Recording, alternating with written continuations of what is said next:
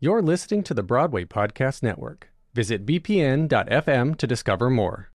Welcome to another episode of Half Hour with Jeff and Richie, the podcast where we discuss, dissect, and dive into the world of performing arts.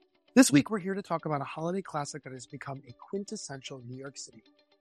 George Balanchine's The Nutcracker, performed at Lincoln Center's New York City Ballet. So get cozy, grab some hot cocoa, and prepare to be whisked away to a world of magic and music. I'm Richie, a theater director and producer. And I'm Jeff, a music industry producer and manager. Let's journey into the land of the Nutcracker. When you need mealtime inspiration, it's worth shopping Kroger, where you'll find over 30,000 mouth-watering choices that excite your inner foodie. And no matter what tasty choice you make, you'll enjoy our everyday low prices, plus extra ways to save, like digital coupons worth over $600 each week. You can also save up to $1 off per gallon at the pump with fuel points. More savings and more inspiring flavors make shopping Kroger worth it every time. Kroger, fresh for everyone. Fuel restrictions apply. Another day is here, and you're ready for it. What to wear? Check. Breakfast, lunch, and dinner? Check. Planning for what's next and how to save for it? That's where Bank of America can help. For your financial to-dos, Bank of America has experts ready to help get you closer to your goals. Get started at one of our local financial centers or 24/7 in our mobile banking app. Find a location near you at bankofamerica.com/talktous. What would you like the power to do? Mobile banking requires downloading the app and is only available for select devices. Message and data rates may apply. Bank of America N.A., member FDIC.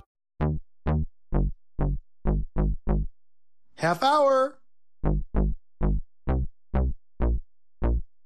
Welcome to the show, everyone. As always, we want to give you our listeners a heads up. There'll be some spoilers in our discussion about the show today. So if you're planning to see the Nutcracker in New York City or anywhere, and you want to keep that magic a surprise, feel free to see the ballet first and then come back to us. We are talking about something that is quite old. So I think most people may know the plot and what generally happens here in the Nutcracker. But you know what? You never know. You never know, because there was something that happened in this, Jeff, that you didn't know happened when we actually Very true. see it. So we'll talk about that later. So stay till the end, because we're going to talk about it then. At the end, right.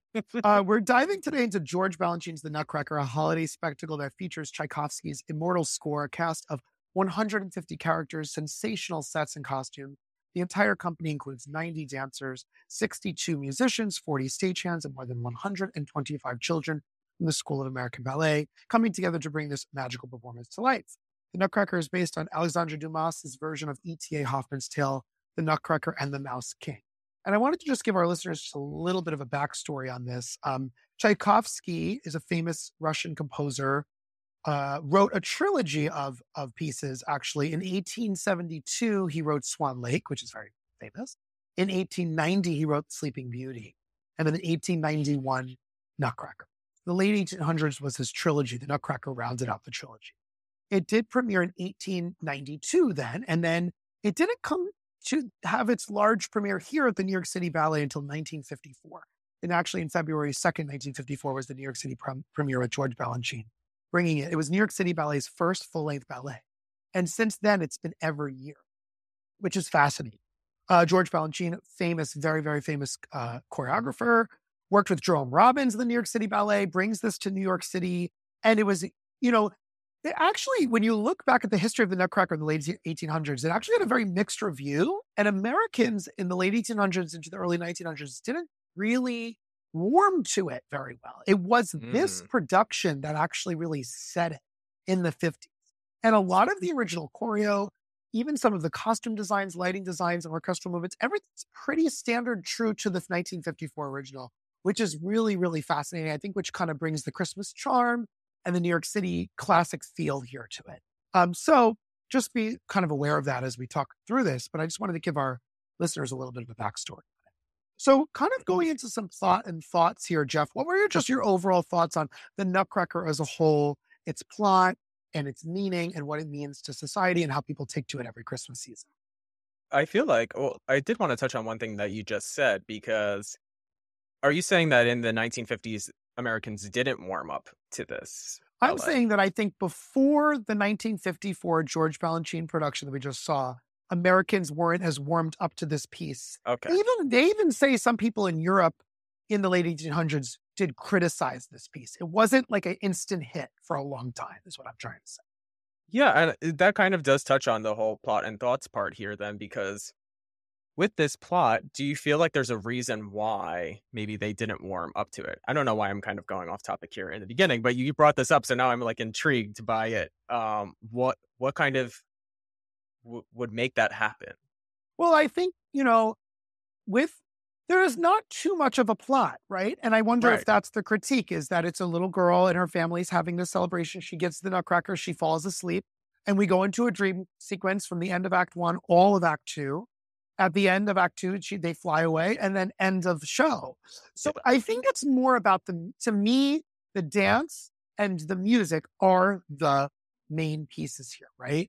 Of course. I think that, we don't need to get too heavy into like this plot. I think it's more about the feel that you feel, the charm of the Christmas season, the dream sequences, the gorgeous dancing and the gorgeous music. So yeah, it's not too much here to talk about with plot, right? Because Right. That's why I'm kind of plot. like maybe avoiding the question a little bit because there isn't much of a plot for it. Yeah. I mean, you can try to create a plot in your head for it, but I think also that's even a stretch, and I don't think it's even necessary because I think it really is about the dance, and it is about this beautiful music that we're listening to that has easily become some of the biggest holiday Christmas music that we still listen to today. I mean, the theme is basically in everything that we listen to that comes from this. So it's great. I mean, if anything, I want to probably talk about more of like the timeline of the show and kind of like, I think it's great to start this with a Christmas party and gets you like in the mood like that this is a holiday show, it's a Christmas show, and what is happening on that stage. I do feel like though where you're getting immersed into this show, it takes a little bit of time. And you're trying it's to figure slow out in the what's beginning going because you're on. right. And I Right. and I feel like why are we doing so much setup in here for something that kind of disappears throughout the rest of the show once she goes into the dream sequence? And then the dream sequence is so much of the later part of the show. There's not a ton of like, well, what's the mother and father like? The godfather that comes and gives her what's the relationship with all these people? I think it's not supposed to be anything more than just we're simply enjoying this nice evening and the kids are having fun. I do know the original story is dark. It's very dark, the original story. And when you see some of the mice running around and the soldiers and some of this like, the one kind of moment I was like, whoa, it was when she falls asleep and she becomes the size of everything. And because when you're watching it, you're like, whoa, why are these mice so big? And then you realize like the tree grows, she becomes smaller, little Alice in Wonderland-esque. And there's this like, now I'm a toy with all these toys in my dream sequence. The tree growing is such a cool thing to me. That's like an Oh iconic yeah. thing in this show, is that this tree grows to be as big as it does. And that gets an applause from the audience. And I do think that is a wonderful moment. So And there's that so is many kind of of that. cool. Right. And some of that to me, it's still like the little bit of the unexpected. Like you feel like the Nutcracker. You've seen many productions of the Nutcracker since like every ballet does this right now, whether it's children's ballet or adult ballet. And I mean, they're not doing it the way that the New York City Ballet does it, which is just like effortless. I mean, some of the best ballet dancers are on that stage in this country In the or like world. in the world. That's So truly some of the best. And what we are seeing is the best of the best. You can, of course, it's amazing to see dance schools supporting this piece and theaters doing this piece all over the world at any level, from elementary to professional. But to see these professionals doing this on this New York stage, I mean, to me, it's creme de la creme. There's nothing better. Of course, there's some European companies that are probably doing it at this level too, or anywhere in the world. But I do think it's fascinating to see how easy they make it look, right? which is just like an interesting fun fact, but I don't know about for you, but like I had never seen a production of the New York City, well, any production at the New York City Ballet, but I had never seen this Nutcracker, and I've lived in New York my whole life. So shame on my parents for not taking me to the Nutcracker. I saw so many Broadway shows growing up, but when it comes to the Met Opera and Lincoln Center and the ballet, yeah, these are staple places of New York, right? So it's kind of cool that to be there, and we got to experience this. We got to sit down in the orchestra level, which was wonderful. What was nice, and kind of going into music a little bit here, it was nice to see the orchestra scene. Yeah. In a lot of Broadway shows, they're really buried under the stage. You barely see the conductor, and that's about it. This wasn't a fully sunken pit, so maybe about halfway sunken. So you got to see the orchestra playing mostly, and to hear it live and to see it with that huge full score played like that. We talk all the time on this podcast about these orchestra pits being stripped down to a 5-piece band, 7-piece band. To see every instrumentation playing this glorious score, it really did at times bring a tear to my eye, the music, because it is so stunning to hear the score live, so beautifully done. And then you realize, we're talking about the late 1800s here. Was that long ago? Not really. I mean, yes, it's over 100 years ago, but we're not talking about pieces that are 200, 300, 400 years old. It's only a little over 100 years old. And so you're like, wow, this just was a brilliantly written piece performed live with this orchestra. To me, the Tchaikovsky music is just stunning. And I think every movement in this is beautiful. We'll be right back. Look, Bumble knows you're exhausted by dating. All the must not take yourself too seriously and 6'1" since that matters. And what do I even say other than, hey? Well, that's why they're introducing an all-new Bumble with exciting features to make compatibility easier, starting the chat better, and dating safer. They've changed, so you don't have to. Download the new Bumble now. Welcome back. Beautiful. And that brings it to a little bit of like, at sometimes, because we were so close and you could see the orchestra. Well, one, I wonder what other people are watching when you're looking down toward the stage, because you have full like bird's eye view of the orchestra. We didn't have as much, but you can still see them.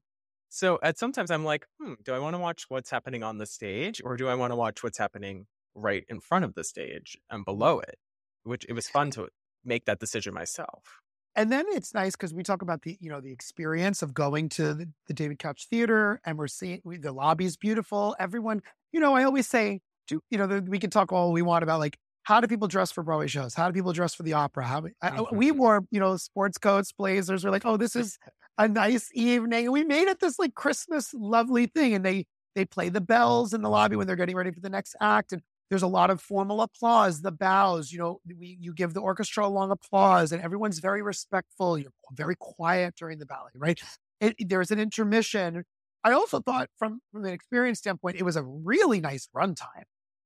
I really liked the first act being about a little less than an hour, then an intermission, and the second act being a little less than an hour. It's like a very healthy, nice runtime. I didn't feel like it was too short. It was too long. It was like a nice 2 hours. You were there for a solid 2 hours. It was really nice. And I really did enjoy that.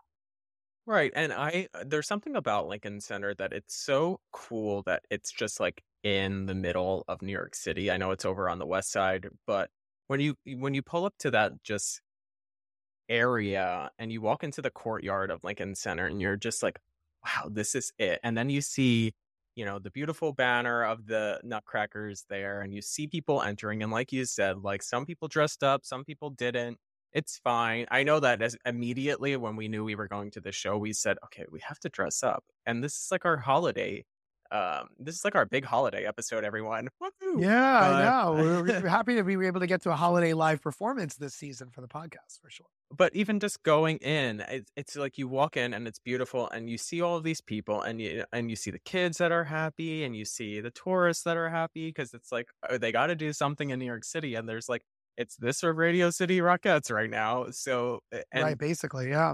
All right, and you go in, and like you said, it's like you walk in, and there's something. I've never been in this theater before. So when you walk into that theater and you see this grand house that you walk into, and it's beautiful and it's gaudy and it has this nice like chandelier, and immediately we're like, oh my God, we got to take a picture with the chandelier. Hello.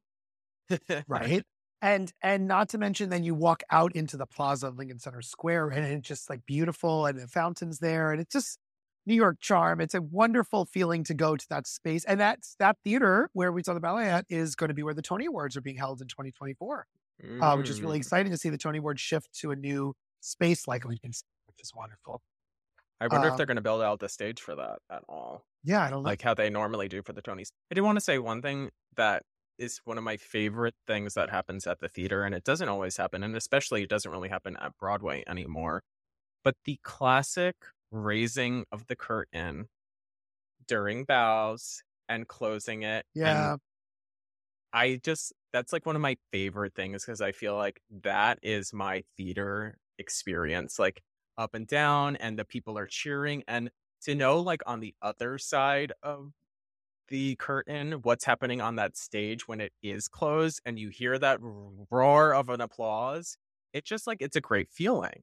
Yeah. Yeah, for sure. I love You a know? good old like curtain rise moment. I just think that's like so classic, And they have that And then beautiful gold curtain. talking about classic, what makes the Nutcracker a classic Christmas piece? What elements make any show a classic Christmas piece in New York City? How is it that we have New York City become this like city of Christmas for America? I mean, there's of course others, but like what about Nutcracker and the ballet and classic Christmas works? Oh, I feel like there's such a long list of what Yeah, just like makes this work. Other than the fact that like a nutcracker is a staple decor item now in most people's homes during the sure. holiday season. So the fact like that already is there and in your mind, and you're like, oh, let's go see the nutcracker because this is what this piece of wood that's sitting on my fireplace is about, you know? Like, where were nutcrackers before the nutcracker? Right. And right, exactly. Or were they as decorative as they are, compared to the holiday season? And I also think there's something about the music of this makes it the chimes, the bells, the snow scenes, the reindeer at the end and the sleigh, the Christmas tree, the iconic Christmas elements are incorporated into this. And so we're all living that life every day as we're seeing decorations and Christmas shopping and getting ready for the season. And then you see it on stage, and Right. there are Nutcracker elements in the Rockettes, when you see the Radio City Rockettes, they do like the Nativity, they do the Nutcracker, they do all the classic Christmas moments and that. But there's something, I don't know, I left there with my heart warm from the New York City Ballet, like just watching these amazing people do what they love and what they're so good at, these orchestrations, the people enjoying it. It does, I know this is going to sound really corny and cheesy, but it lets you escape the world for a couple hours and just live in this like warm, cozy bubble of just like happiness and live entertainment and skill and talent. Yeah. I think it's really nice. Well, it is one of those major escapism pieces. And when you do touch on a lot of the holiday elements that really are in this piece, it also takes you in that timeline, like you said, of, okay, well, there is our connection to the Christmas tree and it's there. And they do a beautiful thing, right? It's probably in the second scene after when she goes into the dream and they're in the forest and it's like it starts snowing and you're just like, well, first off, whoa, are they about to dance on this snow? I know, it And fills is the that stage. safe? Yeah, yeah. And it snows the I'm whole sure it time. is.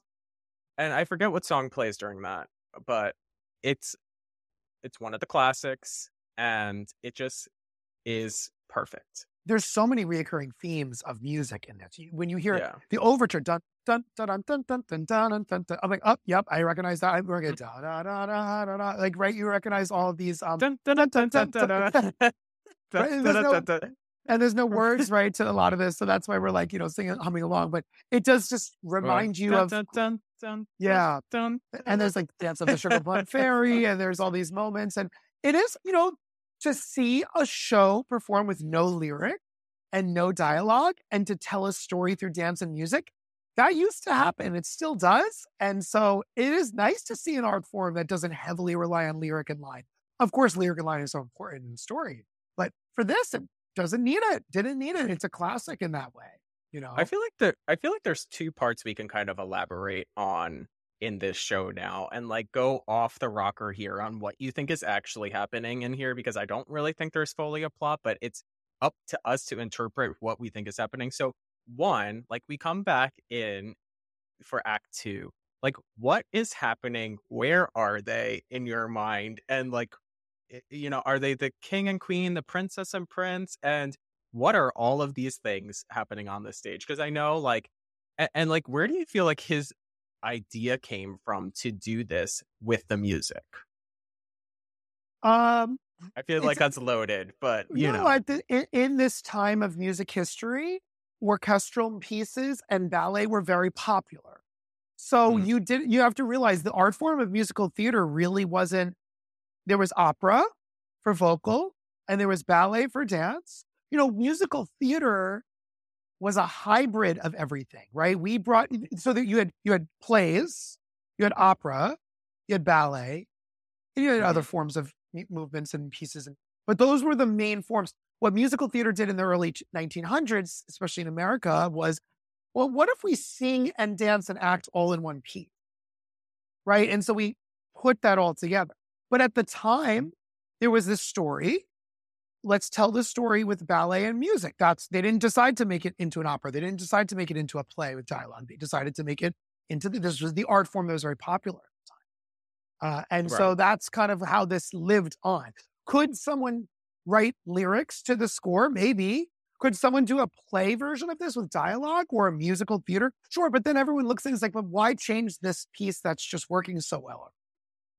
Right. No, I'm not saying it. I'm not saying it needs dialogue. Yeah. I'm saying, like, this is our time to kind of say, like, what do you really think is happening in, like, the food section of, because that's what I want to call it. It's like, are they real people, or they're representing are they different cultures and different, I think, flowers and tea and all these different things of right? that, They're almost representing like elements. Yeah. That are at this party. It's very like, be our guest. Yeah. And also another thing I think is, we have so much set up in the beginning with mother, father, families, godfather, her, that I almost wonder, like, why wasn't there a third act? Kind of like when Dorothy goes to the Wizard of Oz and comes back at the end, or like when you have these stories where someone like goes and then comes at the end, they come back, right? So I'm trying to think, like, why didn't she come back from the dream?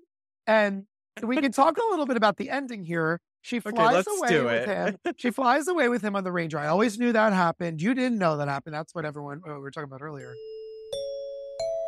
We'll be right back.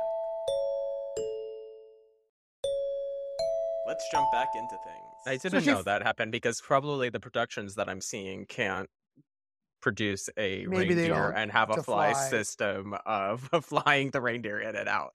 But also when you look at, even when you look at Peter Pan and they fly to Neverland, they come back. So I always say to myself, like, so my question is, they fly at the end of Nutcracker, they're flying away, right? Okay. Question number one, where are they going? Question number two. Do you want my answer? Where? Oh yeah, tell me, where do you think they're going? Where do you think they're going? They are flying to the North Pole to be Mr. and Mrs. Claus. Oh, what a theory that is. I love that. Okay. I think they're going to one of two places. They're either going home. Okay. And she's going to then just wake up and then that's the dream. So maybe that's why they didn't really end it with that. Or she's going to live her life with him. And I think there was, I don't know, maybe a tropical island. Maybe somewhere very different from where they were. I don't know. But could you imagine a reindeer and a sleigh flying to a tropical island to drop off some like 10-year-old girl and her godfather's nephew, or the Nutcracker Prince? The Nutcracker Prince. But then I also think to myself, Tchaikovsky wrote this and died a few years after. I think he died in the late 1800s. Maybe he could have written a sequel to it. It's almost like when Nora leaves Doll's House and leaves. And that's why we had a Doll's House Part 2 on Broadway, because where did she go? What happened? Well, I always think when plays end, I'm like, wait, what next? It allows you to say. Idea. The Nutcracker Part 2 could be her and the Nutcracker in another dream sequence. Maybe there's a play or a music. I don't know. I'm sure I can't be the first one to be bringing this up. Someone must have been somewhere like saying, where do they go? Right? So, really. But it was. It's no, nice. it is an interesting thing, because after I was like, I didn't realize it was going to be done. And you were like, it's over. And I'm like, where did they go? Yeah. But, when you look at this piece as a whole, I want to ask you, why does this continue to come back? We always say some people watch the same Christmas movies every year or holiday movies. We listen to the same songs every year. There's such a tradition, capital T, tradition with Christmas. But why this? Why the Nutcracker at the New York City Ballet every year? Some people go every year, get the same seat on the same day. Some people really treat it like that. So what are your thoughts? I think what this piece does is that it knows how to create its own traditions outside of just going to see the piece. And because it figured that out and it injected itself into other areas of Christmas and the holidays for people, that's why it continues to live on. So when the holidays roll around and we have our New York staples, people that come to New York, they want to see these classic pieces. And I don't think we really have had another like holiday classic besides really the Rockettes at Radio City and the Nutcracker at the New York City Ballet. Because everything else is like go to see the Christmas tree, go ice skating at Bryant Park or at Rockefeller, and and see the Macy's windows. And then, of course, you have like Charles Dickens' A Christmas Carol, which comes around every once in a while in a musical or play form. Yeah, but that's that's not here every year. Right. You And I know. also think what this piece does really well, I just sat and immersed myself in it. There is Right. Christmas written all over this, right? So you sit there and you just see the beauty, the charm, the warmth, the happiness. We're dealing with so many crazy things in the world right now that I think there is an escapism here to a different time period with just beautiful, beautiful choreography, the orchestrations, and just the Christmas cheer. People leave there so happy, feeling good. I think that's why it works so well. And it's traditionally done art form. Ballet, most people may not see a lot of ballet, but they'll see the Nutcracker. Yeah. Or how many children start dancing with ballet and do the Nutcracker every year. It's part of their childhood. So I think that's... There's another big thing that I also feel like they kind of touch on is just the whole word around dream and what happens to us when we do dream and when do we dream. And I do think that there's something about going to sleep on Christmas Eve and you being so excited for the next day that you would have a dream like the Nutcracker and be taken into this other world because you're not going into your full deep sleep. So you are dreaming and you are remembering this, so many moments of the party are reflected into what she's dreaming about that it makes sense, And of course, children will dream about their toys, about candy, about the snow, mice. and so that's what a child would dream about. And it kind of brings us back to what we were all children and what we felt as children, Right. the things we would get so excited. And that's why I say that, because when you look at the cover of this playbill, it shows you this is like the dream for her. Mm. So yeah. And the Nutcracker helped her live through those dreams. So, yeah. Wow. Oh my gosh, we're out of time. There's the bells. Let's give our quick 1 through 3 thoughts on the Nutcracker at the New York City Ballet. Go. This is the perfect show to see during the holiday season in New York City. It has every little bit of ounce of Christmas or holidays with whatever you celebrate. And it's just nice. It's a nice show to really immerse yourself into and watch some really amazing talent on and off that stage because it's just great. I agree with everything you said. And I'll just add on, thank you for employing hundreds of artists at this time to do really challenging things and let them perform their craft on their instrument or in their body as a dancer. They make it all look so easy. And I want to remind everyone, I am just blown away by how easy it looks. And it is not. And it is, I'm looking up there, I'm like, these women's and men's bodies with their muscles and their way they're smiling and the instrumentalists moving their bows on their violins and playing their instruments. I'm just blown away by how easy they make it look. And they make it look so easy because they've spent their whole life working towards that. To get into that pit and to get onto that stage is very, very, very, very, very difficult.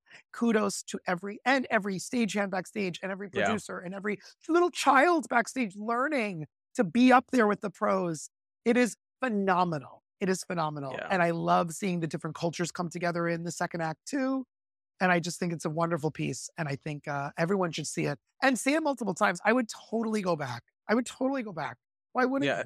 It's also something really cool about the ballet that you watch those kids up on that stage and you say to yourselves, they might be in the principal dance role one day and they're watching that happen. And I also think that that's why this story works a little bit even more, because you could say to yourself, oh, she's dreaming of herself as that older ballerina. on the stage.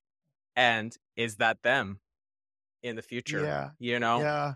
Just watching that, and it's like, that's why I think like there's something about, you know, performers that go into ballet and watch them.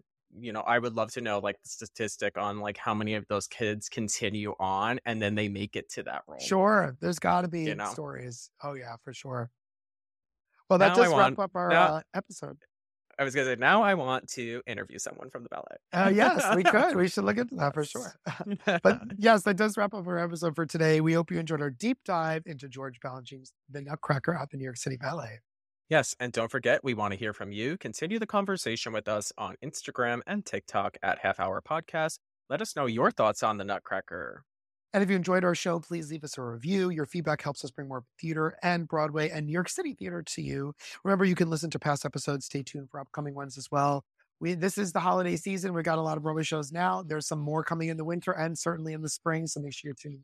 Yes, so happy holidays, everyone. Until next time. Yes, I'm Jeff. And I'm Richie saying ta-ta for now. Bye.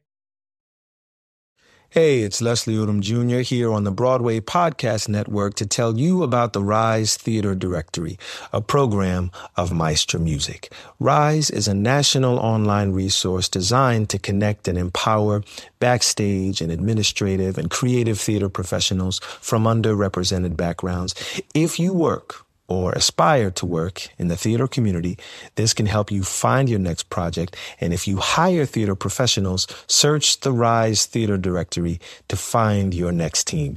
Create your profile now and get more information by visiting risetheater.org. That's theater with an RERISETHEATRE.org, because only together we rise.